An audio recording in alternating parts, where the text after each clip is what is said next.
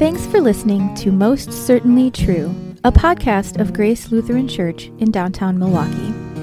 This fall, we are reading through a book from the People's Bible Teaching Series called Civil Government. Contact our church office for information about purchasing the book from us. Find it at www.nph.net or just join us and enjoy the conversation. We're glad to have you listening either way. God calls us to be citizens in two kingdoms. We are members of the kingdom of God through faith in Jesus. And we are also members of an earthly kingdom, subject to the governing authorities that God has placed over us. We'll see what God says to us about that second kingdom and how we can serve Jesus as a citizen of both.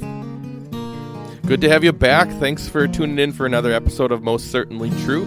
I'm here with my colleague, Pastor Huebner. How are you today? I'm fine, thank you. Hello, podcast listeners. You're okay, Pastor Hockman? Everything is good? And I am doing well. Had a nice weekend, and here we are into another glorious week. Yeah. Well, it's middle of the week already. It's hard to imagine.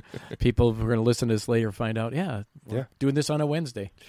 We've been enjoying, we've been looking forward for like 11 months to the trees in our backyard changing colors. I brought this up in one of our little midweek devotions as well, but we have 2 sugar maple trees in the backyard. Ooh, just glorious. A beautiful orange, and then they're falling with these big leaves, and my kids have never really experienced that. We had some leaves, but they were often junk leaves. And you had wet, more like pines? We had some evergreen trees. There were some that lost their leaves, but often... We're talking about Eagle River, Alaska, by the way. People who are listening don't know that. You're right. We shouldn't do the insider baseball thing.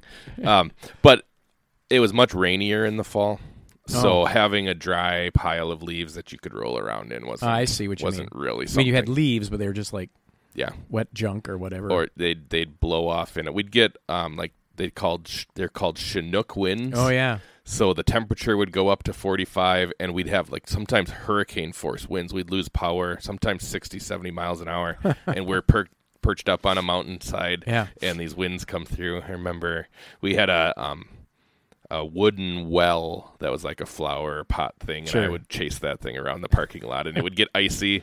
Sometimes the Chinook would come in after we'd had some snow, and then it melted everything, and then it refroze into like a skating rink. So we'd have some Chinook days.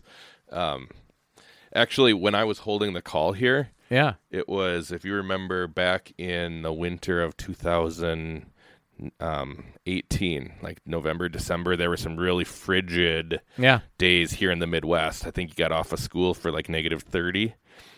We in Eagle River had off of school the same day, but because it was 45. It was 45 degrees and everything was a skating rink.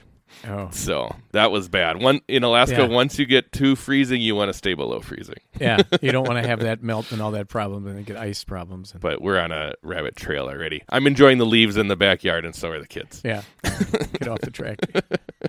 But it's been unusual in that, unusual, I shouldn't say it that way, over the history of all God's created earth. But the last couple of falls, it just doesn't seem to me we've had as rich a blend of colors. For some reason, the temperatures in the summer and the way they went this fall, September, October, with moisture, temperature, whatever it is, it just seems to be a more varied and brighter pattern of leaves turning this year. Some years it just is like they go from green, brown, done, or green, yellow, done. But there's a whole variety. The colors are really something this year. Okay. It's quite something to see. If you haven't had a chance yet, maybe you pile the family in the Hockman van and take a ride out to Holy Hill. That is the thing in southern Wisconsin to do, because that view from up there is really... We did that on a Friday morning, I think, last fall. Oh, you did that last year, nice. Enjoy. Yeah. The one that's on our list, is it called Seven Bridges? Is that the state park near I think here? so. So that's on our... Yeah, we were all excited about fall colors last year because Alaska doesn't have many oranges or reds or whatever. So that was like a big treat. So Tricia was Googling where are the best places to see fall colors. So Holy Hill was on the list. That's on the list, yeah. I remember some years ago when I had a reason to be traveling yet, doing consulting work, there was a time I was going to, I think it was New Hampshire. I can't remember exactly, but I remember it was in the fall, like this, like October. Okay. And the view from the plane of New England as you're coming close, to the airport and stuff like that was off the chart spectacular. I mean, we see some reds and your sugar maples and stuff. It's like the whole thing was that. It was really something to see, really, really pretty. So that's cool. A lot of people like it because, this cooler temperature, they're not fans of the summer. Right. And then the fall is football weather, and given that it's a little hard for fans to get out and enjoy that nowadays.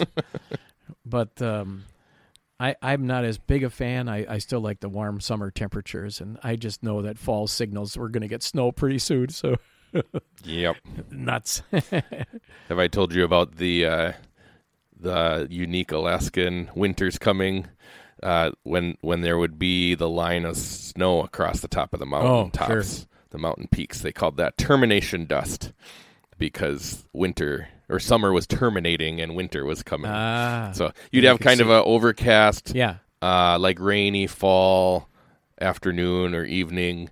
But then up in the higher elevations on the mountain peaks, that same system is dropping snow. Yeah, then it would all lift. The clouds would all lift, and look at there's snow on the top of the mountain. Is now, yeah. Yeah. So we were excited about that the first year, and everyone looked at us like we were nuts. You drove to go look at the termination dust. We're like, it's snow, it's awesome.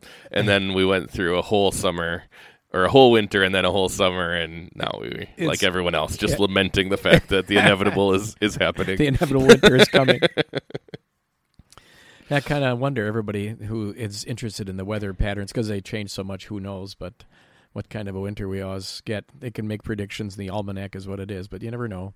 Right now it would be nice to have as mild a weather as possible to give people opportunities to be outside instead of cooped up and masked and not getting together, because it would be great when we're getting together now, but it would be nice to have this some solution to the bug so that we could the ability to crack a window every once in a while or be outside to go on walks would be, I think, help people's But as long health as there is a government mandate, then we are under obligation to obey. And that reminds me, there's a podcast look about at that transition. Government, right. How do they get the right to make these mandates? We should rebel, right? Well, maybe not so much.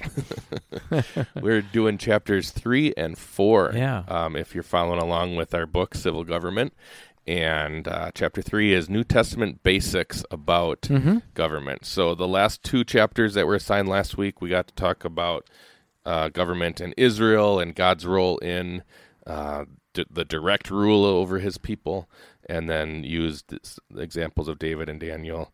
Now we're going to take the New Testament and both of the chapters here, New Testament basics, and then chapter 4 we'll get to is Christ's role and it's rule completely different than the way he deals with us now through government as his servant is completely different than the way he did directly with the government of Israel. Well, completely different. I mean, it's still God in control. That's the key. But how he goes about using government today. Should we give an assignment? Should we make an assignment? We should give an assignment to our listeners. Well, sure. If you haven't recently, or even if you had, you should read Romans chapter 13. Well, that's actually in the chapter, so that'll be the podcasters will enjoy the fact that the author of this book, Professor Deutschlander, did actually put Romans 13, 1-7 in it. So if you don't have the book, that's your assignment. Be sure to read that. One of those key sections of Scripture. Yep. We alluded to that a little bit in the last episode, that these are God's words and, of course, are meaningful. Knowing a little bit of the history and where on the timeline that falls and who the governing authorities that would have first come to mind for the Roman reader, knowing that they were there in the city of Rome and Nero was there, the Caesar, and just what the Caesars were. The Caesars were claiming to be God, and they were persecuting Christians. And Nero ruled from 54 to 68, so that's right in the time when Paul was writing the letter to the Romans, is around 56 or 7-ish. So it's right then. He is the emperor. And then to hear Paul say, these are the authorities that God has placed over you, and these are the authorities that God wants you to submit to, makes them get really meaningful, right? And maybe adds some perspective to the way that we have, or the attitudes that we hold about. And Peter government. writing about governing authorities too in his first letter, right? Right. And that's getting closer to 60 A.D. and Nero still on the throne as the emperor of the Roman Empire, and that's pretty amazing. Paul, in his later letters to his young coworker Timothy, and there's comments in there too, not just about false doctrine and things like that and how to handle it, but obedience and even praying for the governing authorities. And right, yeah. And so he has these comments about government, and you can even just see his attitude.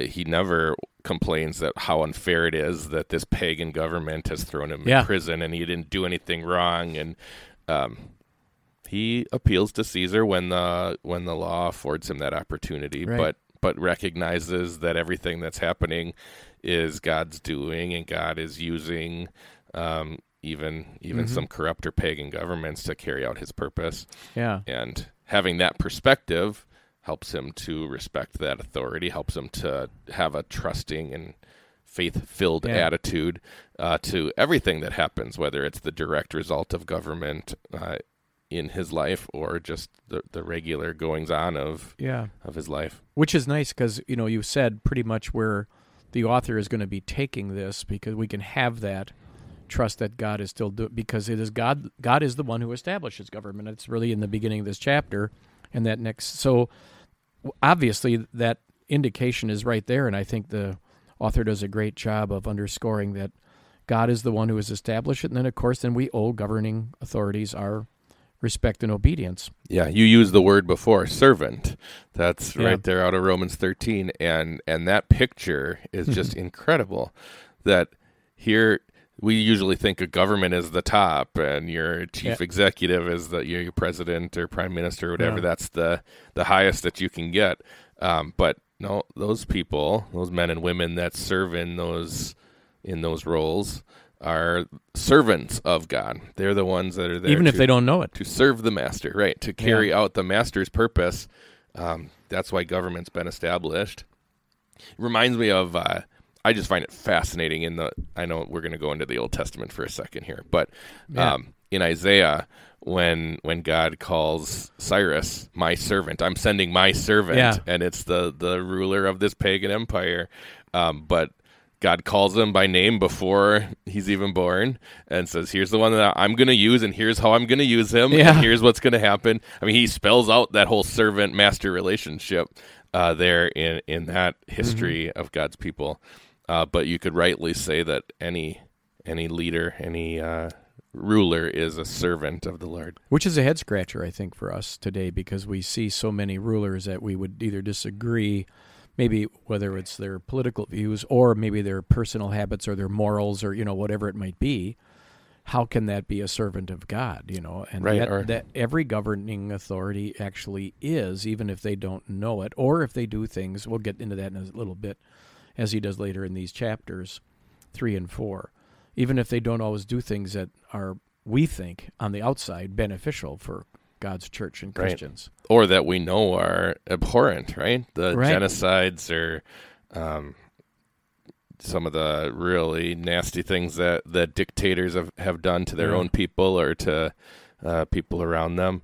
I mean, wars have started to get these people out of their position of influence over their people, but we would say that even people like that God has his purposes, and God's not the author of the evils that they carry out through their power, but we would still recognize even in those governments, they've got their authority, just like Jesus says. Well, I think it's good to start, as the author does, with these basics of what really government is for.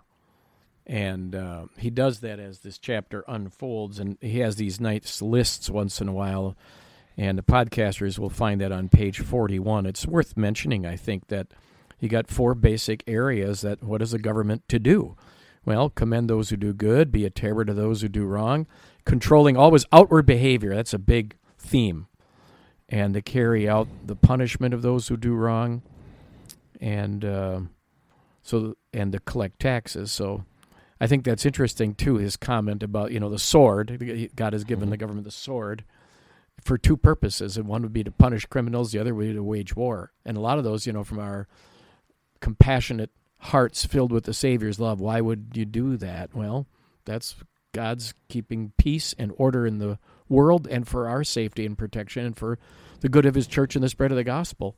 And the governments do have, under God, the authority to be able to punish the wrongdoer, and whatever that form of punishment might take, and also to wage war. But, then there always raises up the question in a lot of people's minds, is that okay?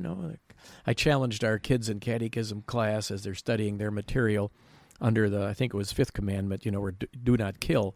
Well, what if you got somebody who says, I'm a conscientious objector to being conscripted into the military service because there was a day when there was a draft and you had no choice, and I'm objecting because as a Christian, God says don't murder, and I believe that going to war, and as a soldier I'd be shooting people, and that would be murder. So I challenged the kids in the class to discuss with their parents that issue. What would you say to such an individual who claims, hey, are you going to do that? Don't you think that would be the God-pleasing thing to be a conscientious objector and say on the basis of my religion or beliefs I can't be a soldier? How do you handle that? How do you respond? So It was neat. I hope that they had a really great discussion this coming a couple of weeks from now. We'll gather together again, and I'll get their answers to see how they handled it. There you go. Didn't Luther write a treatise on that? What was that called? The one to the German nobility, I think, is one that picks up on that. And then when he had another one, a huge one about the Peasants' War. Yeah. And the evils of rebellion and stuff like that, and the rights that the governing authorities have to, even if you don't like them. So I should be a little bit more up on my Luther reading. And now you're making me want to go back, and I'm going to grab those essays and reread There you go, yeah. It probably, no doubt has something to do with that, too, in the Babylonian captivity of the church. And I bet he's got some things to say about how Christians operate in an evil society. But it's a little fuzzy in my memory banks. It's been a while since I've read those. I thought there was one about the Christian and being a soldier or something like that. Probably is. I'm not going to respond because I don't, in my memory banks, hold that. We'll edit the podcast to make both of us sound smart. Okay? Yeah, right. Not necessary. We can just bring it in the next podcast and say we found it, and here's what the essay is. If the tone of the actual title comes in here and it sounds a little different, it's because we put it in post-production. Oh, I see. Yeah, that's really good. But that's really a good section, I think, that he's got there on page 41. It's really worth paying attention to. And then the other part starts on the bottom and goes to the next page talking about the form of government. That's been a great challenge to throw out for people, God's people to wrestle with too, because we just, I think, based on our American blood DNA type thinking, assume that democracy is the best and that's the way to go. Well, where is that in the Bible? You're right. And isn't it interesting that can lead a person to, because it's the best now, everyone else should have it, and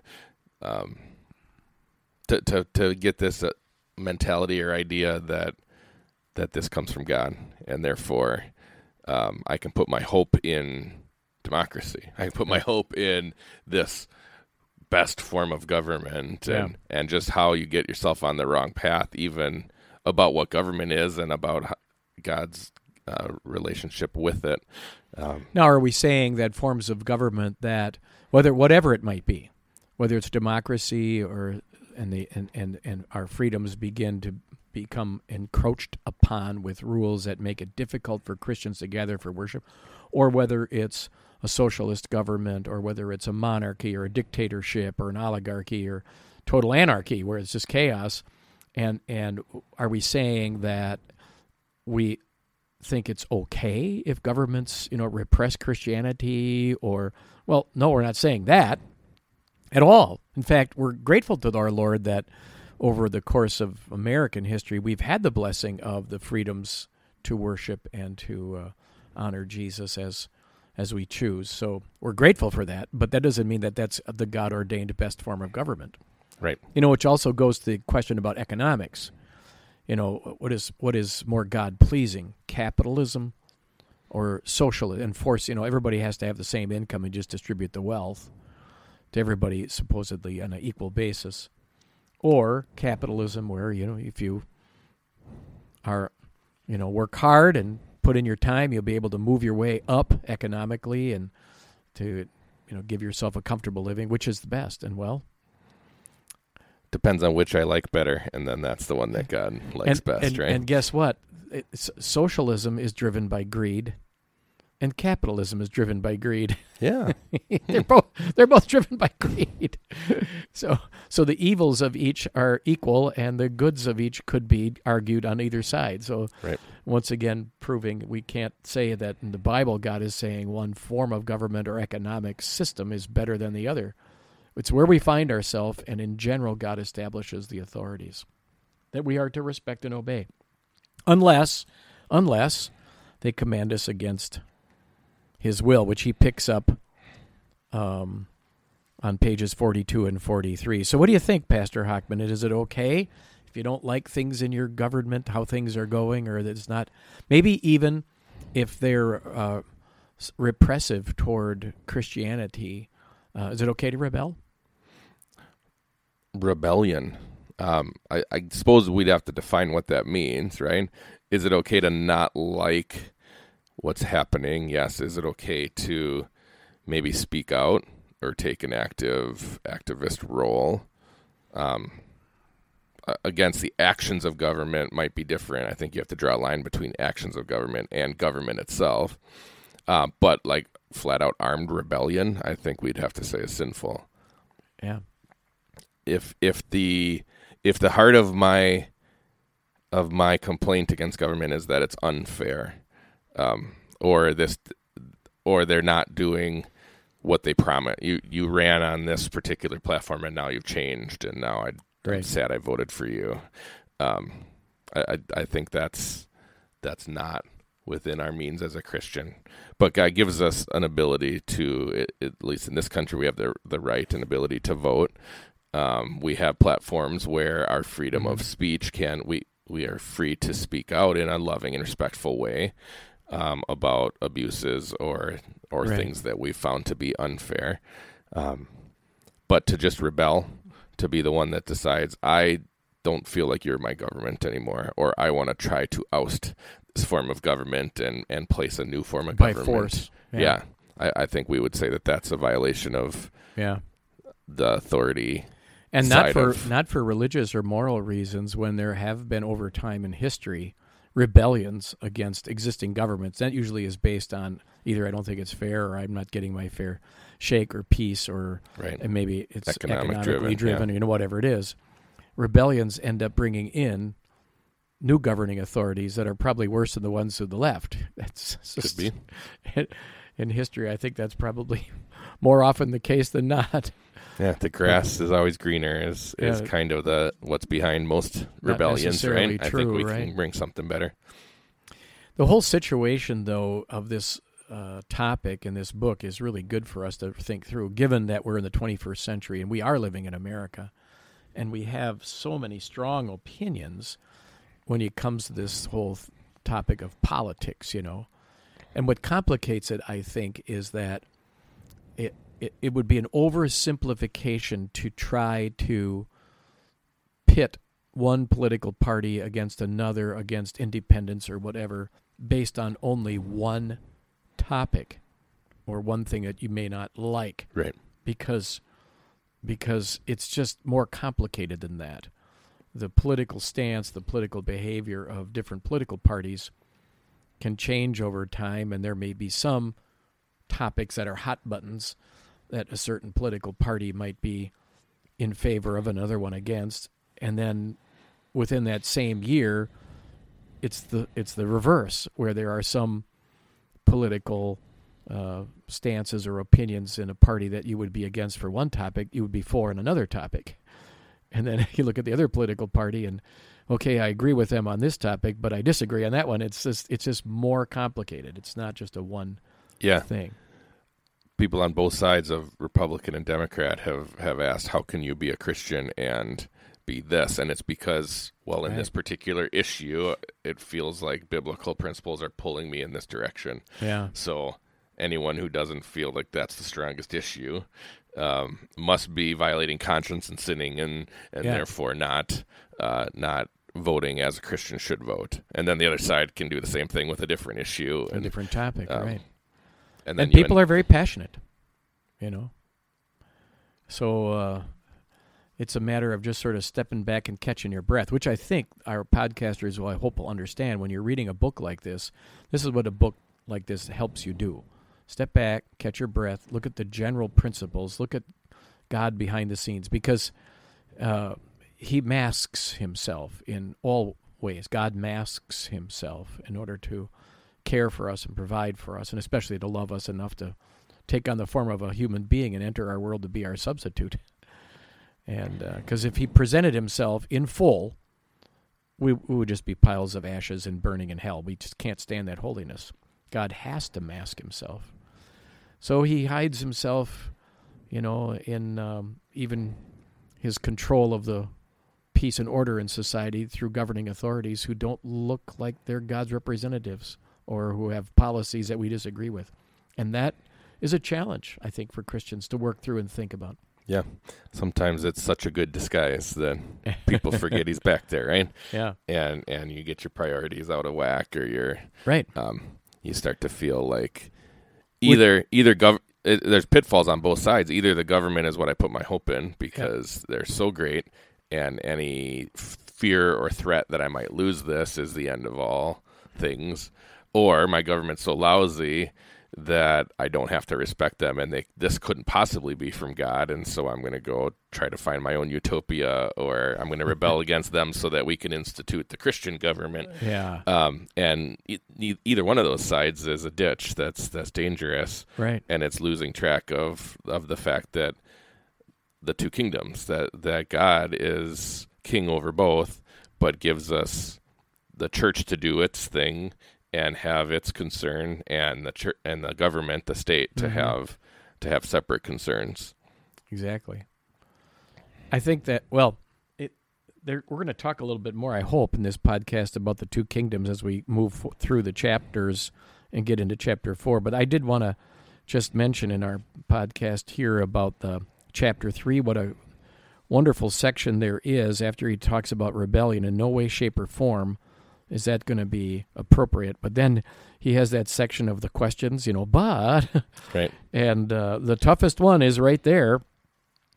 What if the government, to be God's servant, is how can I see them as that and see them as good for us when the government actually does evil and is persecuting? In other words, is God actually, how can he do that? How can we still look at this government as God's servant when there's evil that is allowed? Right.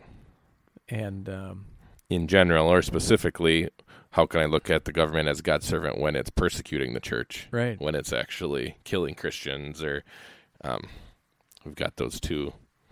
One is more of subtle and another more pointed, but it's really the same thing. How can we respect government as God's authority when they're not being godly? Which, gets us to those big questions where God in the Bible doesn't, as he reveals himself, tells us what's going on, but he doesn't always tell us why. He tells us in the beginning of the Holy Scriptures that he made the universe and human beings. He put us in this world that he created. Why did he do that? Why did he make a universe? Why did he have this planet and then human beings as the crowning jewel? Why? He doesn't need a universe. He doesn't need earth. He doesn't need people to be God. And the Bible doesn't give an answer to that. It just tells us what God did. Here you are living in this world. You're a human being. That's how it happened. God made it, and you're in it. Why? Well, yeah.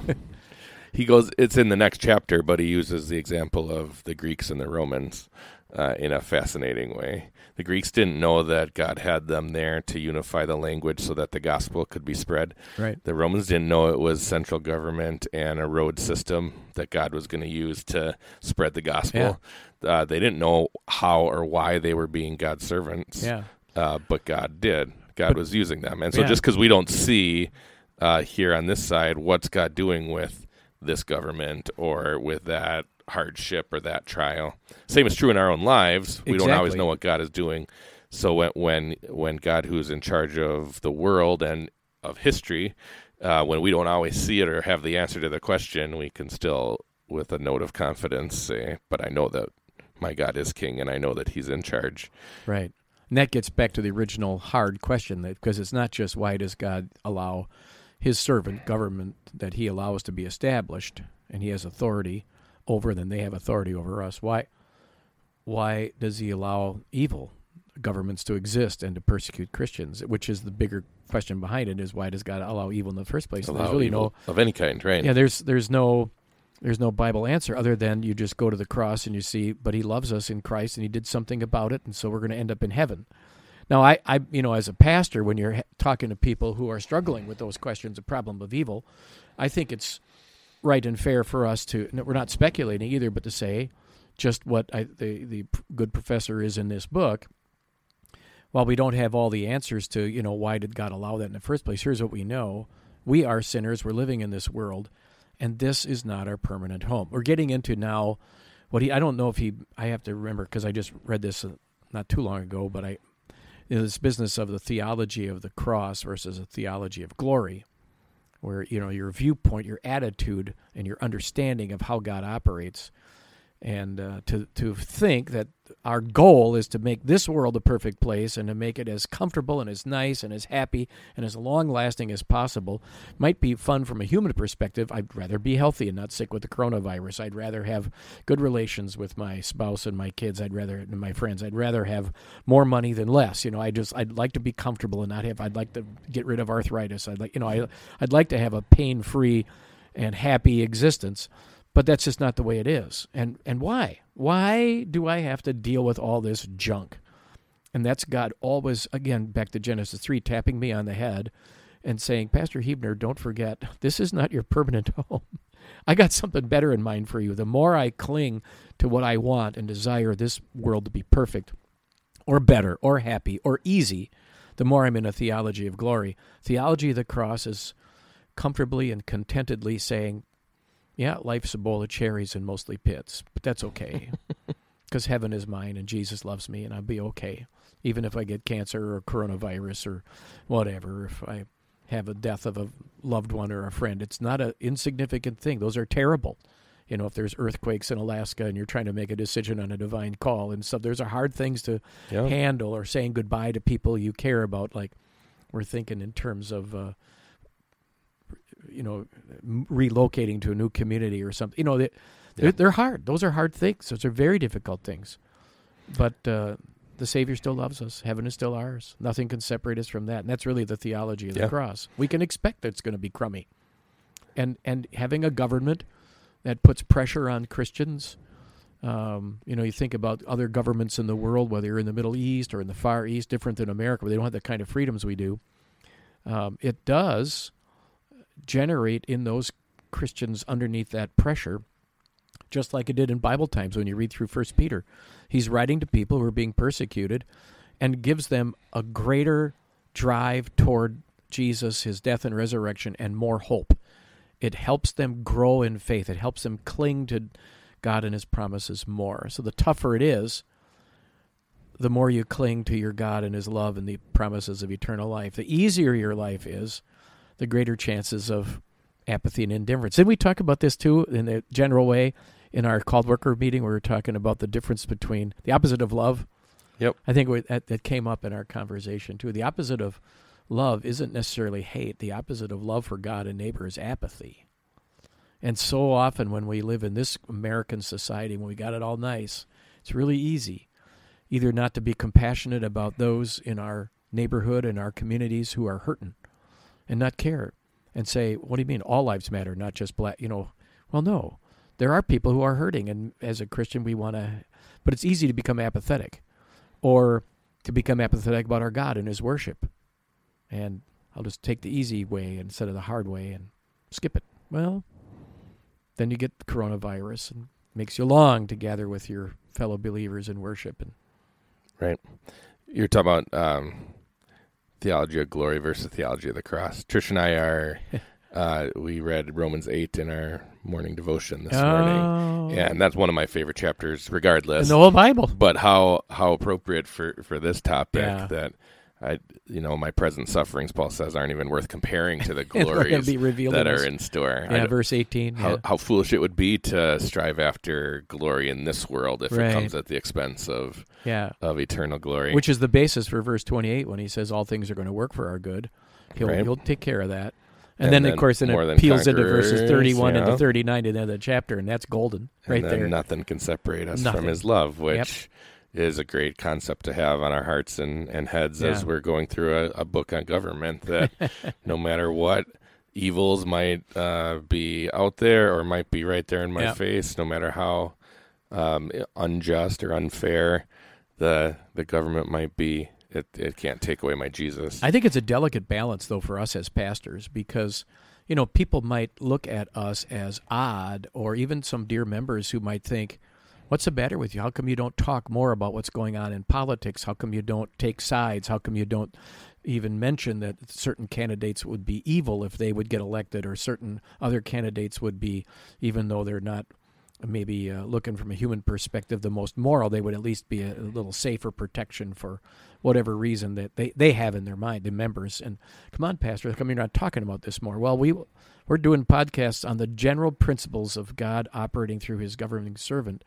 But it isn't appropriate, I don't think, to get all bent out of shape and to stump for a certain political party or a certain politician, for even as pastors to do that, because really in the big picture it does a couple of things. It certainly throws people off into making them think like certain political parties or candidates are more God-pleasing. Yeah, one side is the Christian party and the other one isn't.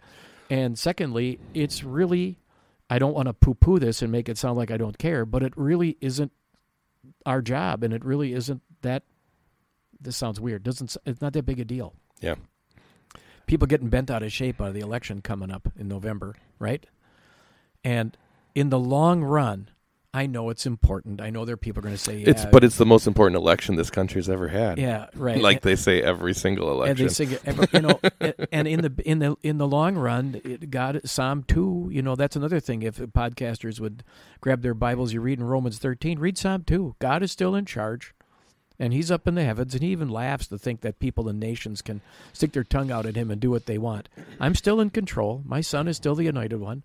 Yeah. He's still the Savior, and heaven is still ours, and it's really, no matter what political party's in charge, I may not like some of the policies, or if my taxes go up, or if some decisions are made by lawmakers and supported by a Supreme Court that I think are unjust or unfair. I may not like that, but in the long run, I'm only here for 70, 80, 90 years. I'm going to be in heaven forever, and what I want to be able to do is tell people about Jesus. And in heaven, the election of 2020 isn't going to really matter to you. Matter. Yeah. Now, again, it does matter in the sense for us and our earthly existence and our spread of the gospel if governments suppress, Christian proclamation. And that does bother us. And we would hope that would not happen, and we would be able to honestly say that certain governments over time that persecuted Christians, and still are, that's not right. But what do we do about that? Right. If what we do is we still proclaim the gospel.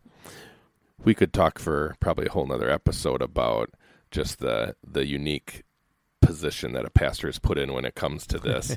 And we won't do that. But I've often told people, let's go out and have lunch, and I'll tell you who I'm going to vote for, and I'll tell you why.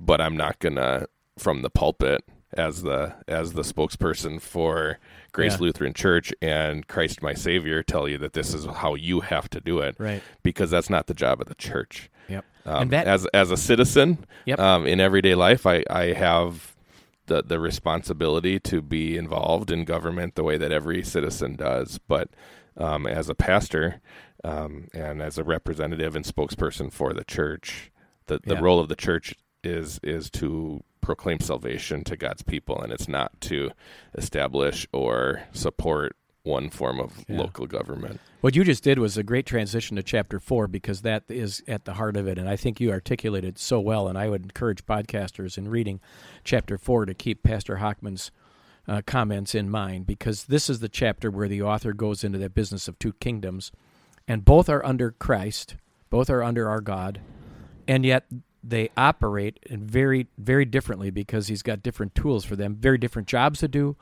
very different tools to use. And one, the kingdom of Christ, the church, the invisible church that he operates through, he uses the tool of the gospel, the good news of his word, and it's aimed at the inner self, at our hearts. And, of course, when our hearts are changed, our actions change. But and he's made a couple of references to that. The government is in charge of outward behavior. And it's so tool attitudes. There's no laws against having a bad attitude. And this idea that we can use the Bible and look for Bible commands even of God and turn them into laws, and that'd be the best way to go. That's not the job of government, and that is an inappropriate way to use the Bible. Right. Like we're going to legislate people to become Christians and believers. No, that's not how it works. No, there are two kingdoms, and Christ is over both. And the kingdom of the left hand is one way we talk about this, is right hand and left hand, and of the government is got the tool of the sword to punish the wrongdoer and to keep the peace. And the kingdom of his right hand, this church, has the tool of the good news of his saving love, that we use the term the gospel, to touch hearts. One is for outward behavior, one is for the heart. Yeah. I thought very different. These two chapters were great with these lists, because they're lists of principles. Yep. And now you apply these principles into a different scenario, or you have a question, how should I interact with government, or whatever the question is. Well, let's consider the principles, and let's remember what the jobs and responsibilities and expectations of both are. And that gets at the heart of your comment then about the challenging position we as pastors are in, because our role, we are called to operate in the kingdom of his right hand, in his church, which is a kingdom of love and grace. It's the good news operating in people's hearts. That's our role. Our role is not to be spokesman for the kingdom of his left hand. We live in that world, in a real world with other fellow members and fellow Christians and everybody else. But we know that God's going to operate with us in that kingdom differently, using different tools. But our job, if Pastor, how come you don't speak out about political things, is, no, that's the kingdom of God's left hand. I'm here to talk about the kingdom of the right hand. There was a big church in Anchorage that they would have all of the people running for office come, and they would pre-service announcements was, look who's here with us today, and they're here, we're going to give them the mic for a few minutes. And it was just painful to see this is not what church is supposed to be about. Then you hear that same pastor of that church from the pulpit telling them, if you're a Christian, this is the way you'll vote on this particular. And it's just, what's that got to do with you don't sin have the authority grace, to say that, and this is you're being an earthly kingdom politician here, and not a spiritual kingdom pastor. Now, is it true, though, that with the church, and operate with the good news, because our goal is to get the gospel to more people, that the church and state, let's use those terms for the kingdoms, are separate? Well, under the Constitution of this nation we're living in, theoretically, yes, but there's never really a true separation, because there's always intersection. Right. If there's a complete and total separation, then we can't expect that the fire department will help us out when the church is on fire, or the police will protect us when we need somebody is stealing or robbing or doing something damage to the church property. So there's always crossover. Church isn't a sovereign nation that has to do all we're that stuff. Part of the community, the community, and the state. We want to make friends and connections and be open and get to know people in our community, and especially governing authorities, so that we have a good relationship with them, and they understand that we have a function that's different than theirs, keeping peace and allowing people to live and prosper in safety. But if they can know us better, then they'll know that we have a different function. Ours is to get people to heaven, and so I have a close connection to God now. But it is to the benefit of our ultimate goal to tell more people about Jesus, so they have a close connection with God now and forever. it assists us to have the protection and the favor and the kindness. Right. Finally, let's think about this. One of these great privileges. We really, there's nothing in the Bible that mandates this, but we get to operate here as a congregation tax free. Yeah, I was just going to bring that up. And How about that? That's an awesome blessing that we have, and we can do more gospel ministry because of that. What if that goes away? Yep. What if the law changes and now churches have to pay taxes? Well, then what? Well, then we pay taxes. Yeah, then okay. It wasn't from on high. It wasn't from God that we had this tax exemption. Right. We like it. We might even, if this went to court, we might even make some statements to try to keep it in place. But if it goes away, it wasn't from written in stone on top of Mount Sinai. It was a privilege that God gave, and if history shows that was a temporary privilege, then okay. Yeah, it's everything that is very contemporary in our community, in our world. Everything from government making mandates about health issues, or the whole parental and school choice issue in our state and in our community. Right. And even back to the days when there was busing, where Christian kids can get on the bus that deliver kids to the public school and to the Lutheran school down the street. And that's do you have milk, in the recess time or whatever for the little kids in grade school, and a government-funded program. Do we say yes to that or not? Well, sure, thank you. We're grateful that when we bought this land, 10,000 square feet, back in 2005, the price for land downtown was skyrocketing, but they were selling it to us for a price that we could $325,000 for 10,000 square feet is 325 feet a square foot, and they could have charged us triple that easily and said, but so they were. I wish they would have given it to us or sold it to for $1. Right. But there's things that by building relationships with community leaders and people, those things can happen for the benefit, for the sake of God's kingdom, of the right hand of the church, for his saving love. You brought up the tax exemption thing. The reason that exists is because the state recognizes that it's good for them to have churches that are operating and functioning and proclaiming at least morality, at least obedience. Exactly. And so they're willing to set aside that taxing privilege to promote the mission of a church. Are church members sinners? Yes. Do they break laws? Yes.